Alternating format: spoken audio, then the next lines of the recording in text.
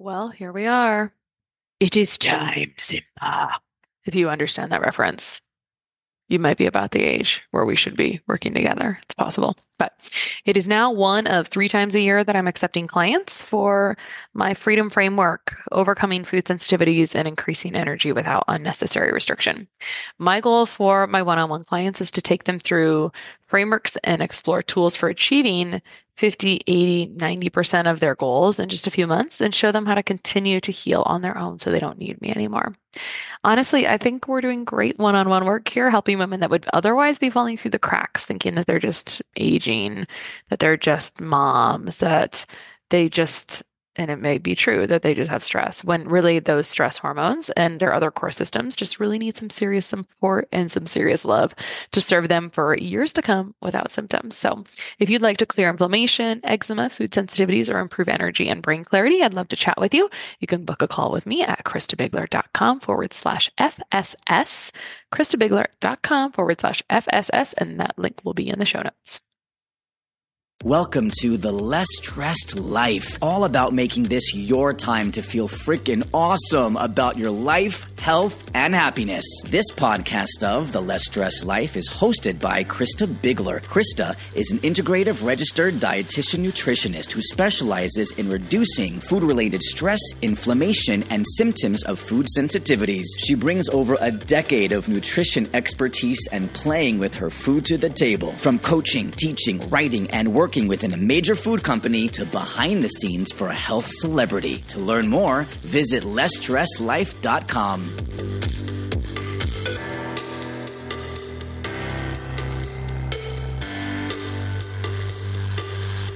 All right, today we have a special treat because Pat Flynn is with us.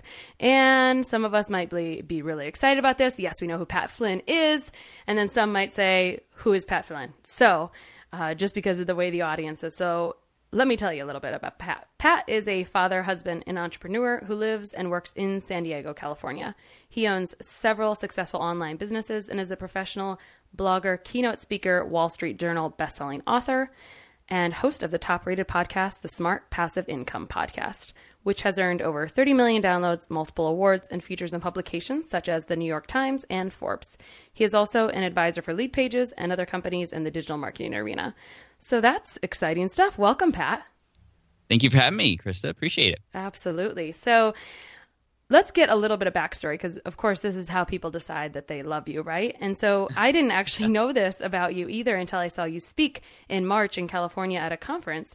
And you were telling us about your job. You were an architect that lost his job and discovered you could make a business online by helping others with something you'd already done, right? Which was, I believe, a study guide for maybe those taking the certification exam. Am I kind of on point? Give us a little point. You are on point. I mean, the interesting thing about my journey is I really just didn't know I was going to be doing this because I wanted to be an architect, a very successful architect, and I was doing everything I was supposed to do that. And then in 2008 with the recession, I got laid off, and it was just one of the hardest moments of my life. I went through a mild state of depression, and just by chance, I listened to this podcast one day, and I was introduced to this idea of online business. And actually the podcast episode I had listened to was about a guy who was helping people pass the project management exam. And I remembered I took a number of exams, many very difficult, on my journey to become an architect. So I decided to hone in on one of them, become the guy who was going to teach people how to pass this exam.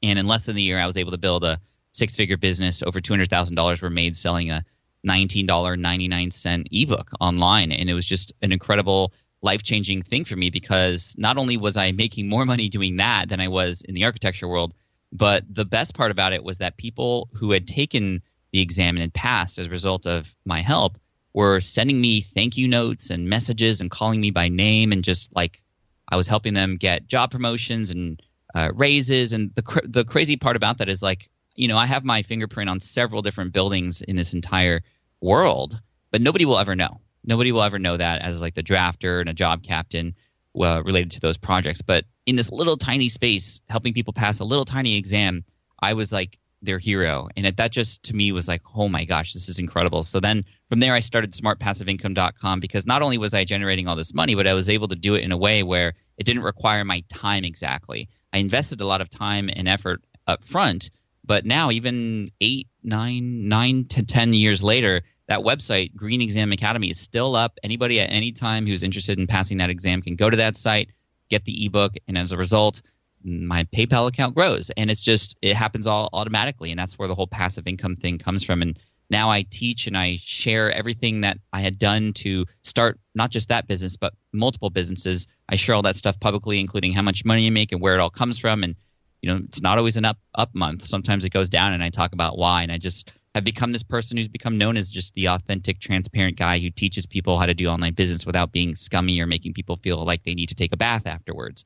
And so, I'm just very blessed to be in this position, and I feel like I owe the world as much as me as possible because it's given me so much since my layoff. And I can attest to the fact that you are very authentic with all of your followers, but we'd be remiss to mention, you gave really like a quick 30,000 foot view of that. So if that's the first time someone's really heard about passive income or, utilizing your knowledge for the greater good, can you speak to a moment there? Was there a time at the beginning where you felt like, am I even qualified to do this? Like, can I do this? I feel that was a daily ritual for me, was to question the new path I was going down. I mean, I was getting, from external forces, my parents and other friends, why don't you just get a regular job? Or my dad was like, go back to school. This is a perfect time to get your master's degree. And, the sad part about that was he was right. But I would always go back to, well, why am I attracted to this anyway? And the reason was that because I had done everything right up to the moment I was let go. I had gotten great grades in school. I graduated at the top of my class from Berkeley. I got into an amazing architecture firm. I was doing more than I was asked of. But even then, I still got kicked out. And I made a decision after I got over that state of depression and decided to go down this route that I wanted my own failures to be my own fault. I wanted control. I wanted, my own destiny to be determined by the work that I do or don't do. And it was, so every day though, I would be challenged.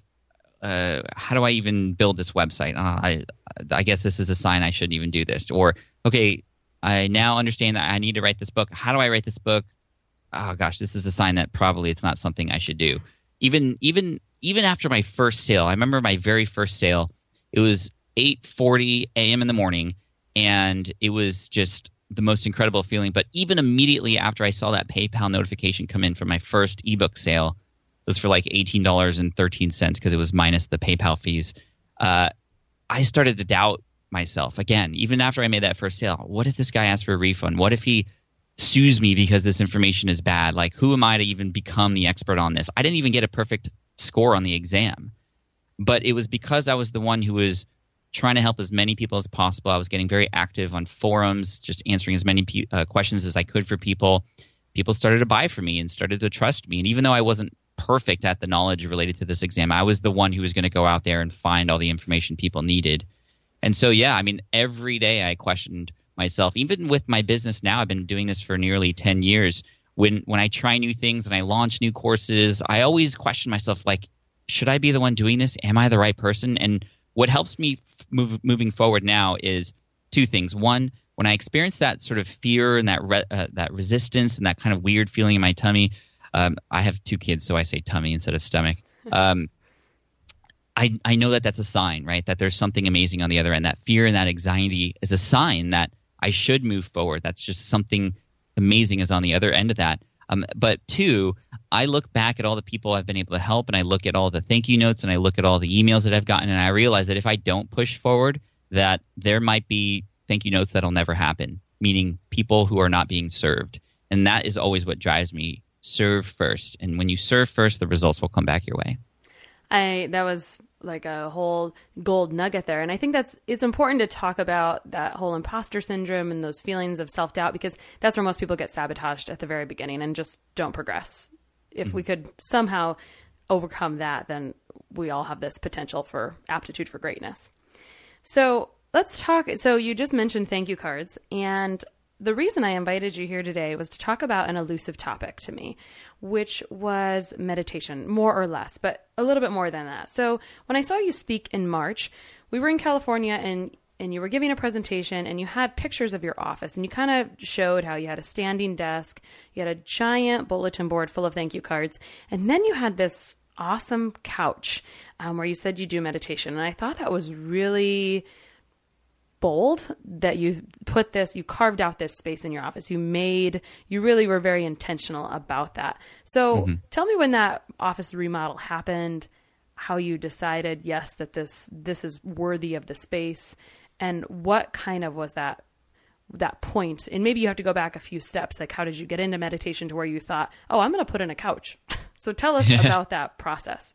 Sure. I mean, it's really funny because I just mentioned that in passing. I just pointed out the couch for just like a second. And it was so cool that you kind of remembered that. When we moved into this new house that we're in now, it was kind of a clean blank canvas, and I could create my office in any which way I wanted to. But even before that, I had gotten recently involved with meditation. Now, the interesting thing about meditation for me is that for years I had heard about meditation, especially from entrepreneurs and other people who were doing it and saying how great it was. But I always on the surface was like, I don't know if that's for me. Like, I don't want to sit cross-legged and put my fingers together like this and hum the whole time. Like that's a little bit too woo-woo for me. And I was just like, very, I didn't know. And that's is very kind of judgmental of me to think of it that way. But when I finally got involved, it really was something that changed my life. And the reason I got involved was because two of my heroes were talking about it on a podcast. Tim Ferriss was one of them.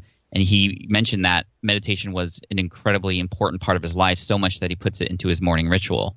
And then Hal Elrod was another one from the Miracle Morning who talked about it as well. And so I decided to give it a try, to really give it a shot and put my biases aside and try it. And the first thing I did was I used an app called Headspace, which is an app that has guided meditation with just this guy with this amazing voice who helps you kind of clear the traffic in your head. And the problem for me with that was like I felt great and relaxed after these sessions, but I didn't know if it was working for me or not. I just had no data, or I'm a very data-driven kind of person, and this was to me the opposite of data. It's like meditation. But then my friend, who understood that I was trying to kind of work through meditation and discover really the power behind it, he gave me his Muse, M-U-S-E, and it's a tool. It's an actual electronic device that you put on your head like a headband, and it has 4 brain sensors on it, and it connects to an app. And the app and the brain sensor will tell you in short sessions that are anywhere between 5 to 12 minutes, and you can even do one that's 20. But I always just meditate every day for 7 minutes. Actually, is the exact time. And what it does is you have your headphones on. This is going to sound really crazy, but you have the sensor on your head, you have the app open, and then you have your headphones connected, and you meditate for a session. And when your brain is racing and you have all those thoughts in your head and it's just like mixed and jumbled, you start to hear crashing waves and loud wind and loud sounds. But the moment you start to calm down, and the way that you do that, the way that I do that is I focus and count my breathing. And when I just focus on that alone, you start to hear calm winds, the water just more trickly, and it just sounds amazing and peaceful. And it shows you a graph after you're done with where you were kind of racing versus where you were calm, and it starts to spit out all this data for you. And if you are calm for a certain amount of time, you get these like rewards.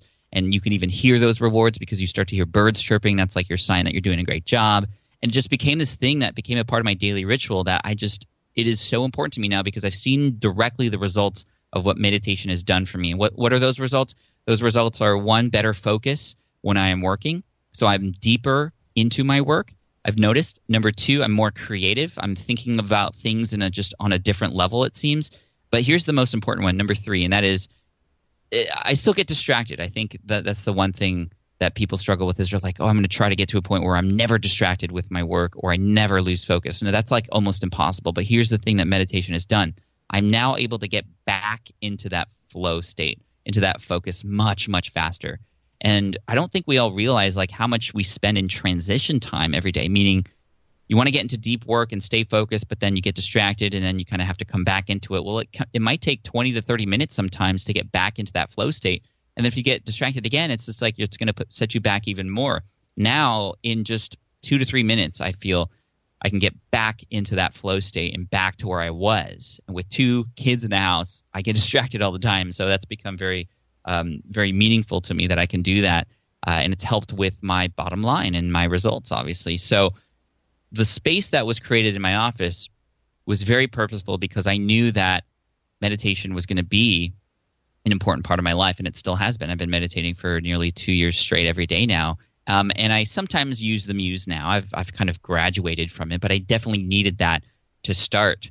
And now to have this space where I know I can go into, and it just kind of puts me in a place where I know that that's what my role is there. And when I was building this office space, I knew that I wanted to have, and it's not very big either. I think it's like 13 by 13 in terms of square footage, but it has very specific places for very specific jobs. There's a space in the corner where I go to specifically just plan, and that is away from my computers, away from my devices. I go there just to sit, and I don't want to get distracted with all the notifications. So that's why I have a planning space. And then I have a space in the middle where I go where I learn. I have a little TV in here that I connect via Apple TV. And when I'm taking online courses, I sit on this desk and I watch. And then when I'm working on the computer, that's obviously in my computer, and then podcasts, I have a specific area for that. But then my meditation area, that is there for meditation, for relaxation. Sometimes I visit that space when I'm in the middle of my work, when I'm just not in the flow and I need to get back into it much sooner and I'm just not able to do it. I go and I sit in that. Sometimes just sitting in that chair now and just breathing for a minute de-stresses me, and I can get right back into it. And it's also purposefully right next to all those thank you notes that you mentioned earlier, because I think they're all connected. I mean, the reason why I'm doing what I'm doing is to better serve my audience, and I need to be connected with my internal thoughts and focus in order to do that. So it's all kind of right there, and it was just nice to have that clean blank canvas where I can be like, okay, this is where I'm going to do it. What would make my space best for my meditation?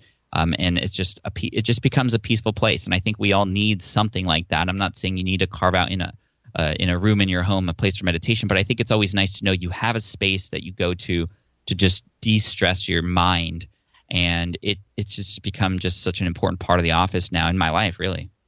I have a lot of questions based on everything you just said there. So for one, you talked about the benefits, better focus, more creativity, and being able to get back into that flow state more easily, even though you have distractions. So my question is, because you saw these benefits from meditation, how long did it take you to notice these benefits?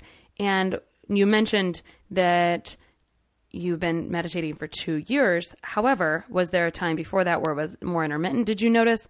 My question is, if you fall off of the meditation train, how long do you think before those benefits became unraveled? How long did the benefits last?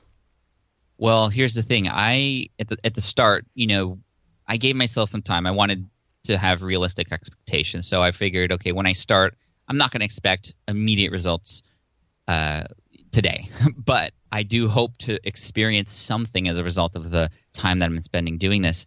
And it was only about a week until I started to really notice. And it was just because I was being conscious about it, I think, that I started to see that I was having deeper focus. I was able to get out of those distracted moments into my flow state much quicker. So it was about a week. Had I ever gotten derailed? Yes. No, because this has become like breathing to me. I have to do this. And it's very simple to, when you make it a priority in your life, anything really, when you make it a priority in your life, you're going to make it work. And so the nice thing now is the two nice things about meditation. One, it's free. Two, the device isn't free, but once you get to know how to do it, it's free. But number two, you could do it anywhere. So if I'm on a plane and I'm just, have some time to kill, I'll just close my eyes for 5 minutes and start to hone in on my breathing and get into that state.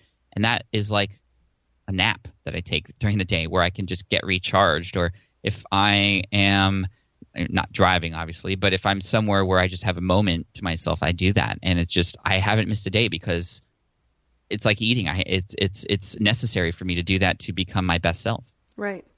So since you talked about Hal Elrod and we're familiar, listeners of this podcast are a little bit familiar with some of his tenets about his miracle morning. I know this is part of your morning ritual. It sounds like you use it as part of your morning ritual, but you also use it other times throughout the day. And what else is in the morning ritual? Or does the morning ritual ever get pushed to a different time of the day as well? Yeah, I don't follow his SAVERS, which is just the acronyms for all the things that he says you can do for personal development. I don't do all of them at the same time. I try to do all of them every single day, but they're kind of sprinkled throughout my day. And that's one of his teachings, is just like, hey, make it work for you with your life. So in the morning, I'm meditating, I'm journaling, and I'm also exercising. But then also the visualizations are there too, and the all those kinds of things. In the middle of the day, a lot of times that's when my reading happens during lunch and whatnot. So yeah, most of it happens in the morning for sure. But yeah, the reading is important because you're learning from other people who have had these experiences in your life. But I think the other one that I want to highlight really quick is the journaling. I do that in the morning, like I said, but I also practice a little bit at night before I go to bed too. I use a tool called, it's not a tool, it's a book, a journal called the 5-Minute Journal, which is really quick and easy to use, but it's so powerful. In the morning, I write down the 3 things that I'm most thankful for in my life at that time, and it changes every single day. But just to start the day with gratification is huge. And then I talk about the 3 things I want to accomplish. And then at the end of the night on my nightstand, which is where I put it after I'm done, so that I'll make sure to do it. I write down 3 amazing things that happened during the day and 1 thing I could have done better to improve. And just that practice alone, in less than 5 minutes, it's just made a massive impact. So all these things don't take very much time, but I've made them a priority, and that's why they're working. Would you say that you added these different pieces one by one? Were you doing the journaling religiously before you started meditating? What came first, the meditation or the egg? They've definitely happened kind of piece by piece. I think it's tough when you see something like Hal Elrod's strategy that incorporates all these new things in your life, or things that may be new, all at the same time. It's going to be too much of a change. I always recommend to people, if you're going to make a change, start by just a little bit of change, and this is what I always recommend to people who are teaching. If you want to change somebody's life, start by changing their day first. And so the same thing with your own life. If you want to change your life, start by changing your day. And if you want to change your day, start by changing 1 habit first, and then things will start to snowball from there. Love it. So why did you land on 7 minutes? Is that your lucky number 2? That is a lucky number of mine, but it's also just I've found to be optimal time for me to get enough meditation time in without taking too much time away, because I'm a busy guy. I got things to do, and I got 2 kids to take care of and a wife to keep happy. So it takes time, and 7 minutes just seems to be optimal. There's also the 3 and 5 minute options within this app too, but just 7 over time I've figured and just noticed it's the best time for me. Yeah, everyone will run out and buy Muse now, which I'd heard of actually all these applications, but kind of start, stop. I like the idea of the data. I'm kind of a data-driven person as well. I like to be able to see that difference. And I think the big question possibly that some people might have, there's a lot of parents here, and I know you have 2 kids. Your daughter's 5 and your son is a little bit older, right? How old is he? Mm-hmm. He's 7. So they're capable of understanding daddy's got this going on. But, for people with younger kids, what's your advice to them because it's just distraction central sometimes when your kids are around, and it's, it gets easier as they're older. But, what advice do you have for those people? Yeah, for me, it's all about communication with the family, especially with my wife. If I'm in the office and something is really important, I'm telling my wife that that's happening so that she can make sure the kids are, distracted and having fun elsewhere. But at the same time, I also get my kids involved. I'm inviting them in the office all the time when it's not something where I need to be by myself. And they're pushing the buttons and they're turning things, which I know a lot of parents are like, don't touch those things. But I want my kids to touch, and I want my kids to be involved in this. We're actually behind the microphone recording just fun little podcasts together just for our own purposes. And what I love about that is it's making it so that work seems like something that it's bringing us together, versus with what it was for me when I was growing up. My parents was just like, hey, work is something that takes my parents away from me. But now that I'm able to work from home and do these things together, I'm like inviting them in and making them see like this is something that actually can bring us closer together, and that, entrepreneurship and serving other people is a great thing that just makes everybody happy. So, and if you have especially very, very young kids, I know it's going to be really tough. It was tough for my wife and I to just do anything, it seemed, other than parent. I worked really hard to optimize my sleep, and I know we could probably do a whole nother episode about that. But I optimized my sleep so that I could potentially sleep less hours, but get better quality sleep. So I sleep about 6 hours a day, which opens up obviously a lot of time. And I would do my work initially after the kids are down. That's I wouldn't try to fight it in the beginning. I wouldn't mix work time with parenting time. I would always only get work done after they were asleep, while they were napping, or in the front of the day, in the mornings before they woke up. And that was really driving for me because I had a deadline. When the kids woke up, that's when my work was done. So that forced me to become very efficient and optimal with my time. Yeah, you had to be more productive. You wish you had meditation in your life at that time, more so. Oh, I wish I started. I mean, the coolest thing about the school my kids are going to is they teach things like what we're talking about. They teach meditation. They do meditation time. They do journaling to start the day at school. It's just really cool. It's a STEM school that's kind of experimental, very entrepreneurial based in how they teach. And it's just something that's really, really cool. And I encourage, even if your schools don't do this, to teach it to your kids, because like it's just amazing to have these skills that are going to help you later in life. And I only wish I started when I was younger. Yeah, I love that. I did see an article once about how schools were doing meditation instead of, I think, detention. I'm not sure if it was the exact replacement, but it was pretty cool. So awesome. Last question about, this is kind of everyone gets this question about, what's your gut reaction? What are your final thoughts you would tell someone listening right now that's sort of opening their mind to this mindfulness idea, to meditation, but has that whole stereotype of the ums and the ahs? You told us how you started meditation, baby steps, but do you have any other take-home points for people? Yeah, I mean, just try it. Honestly, just try it. You don't knock it till you try it, kind of thing. I thought the same exact thing, and when I finally started to practice it, I started to see those immediate results. And if you are in a place in life where you can't find 5 minutes to do this, something needs to change, right? Like if you can't find 5 minutes to work on your personal development and having a clearer mind, well, then that's insane. I mean, we should be able to have 5 minutes.